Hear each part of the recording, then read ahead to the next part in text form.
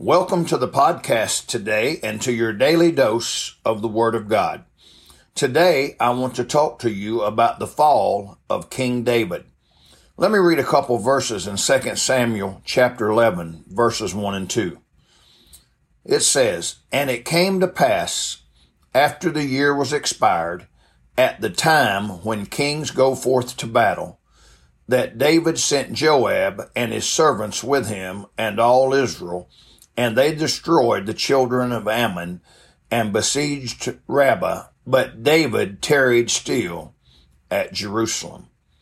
And it came to pass in an eventide that David arose from off his bed and walked upon the roof of the king's house, and from the roof he saw a woman washing herself, and the woman was very beautiful to look upon."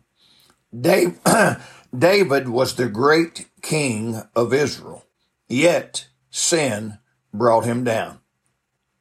We need to be careful, watchful, and praying lest sin creeps into our lives and brings us down.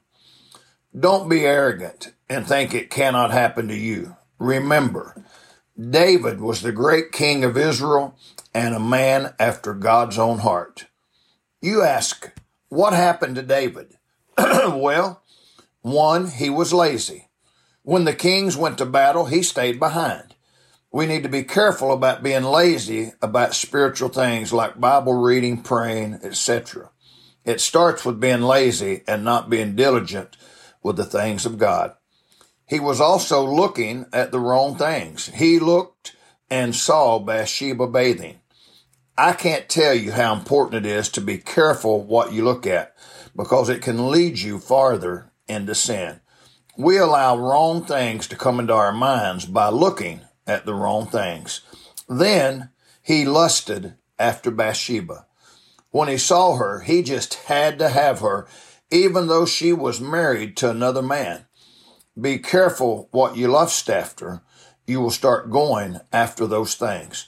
When we get lazy on spiritual things, it makes it easy for us to look at the wrong things and then to lust after them. The Bible says in James 1:15, "Then when lust hath conceived, it bringeth forth sin, and sin, when it is finished, bringeth forth death." May God bless you today.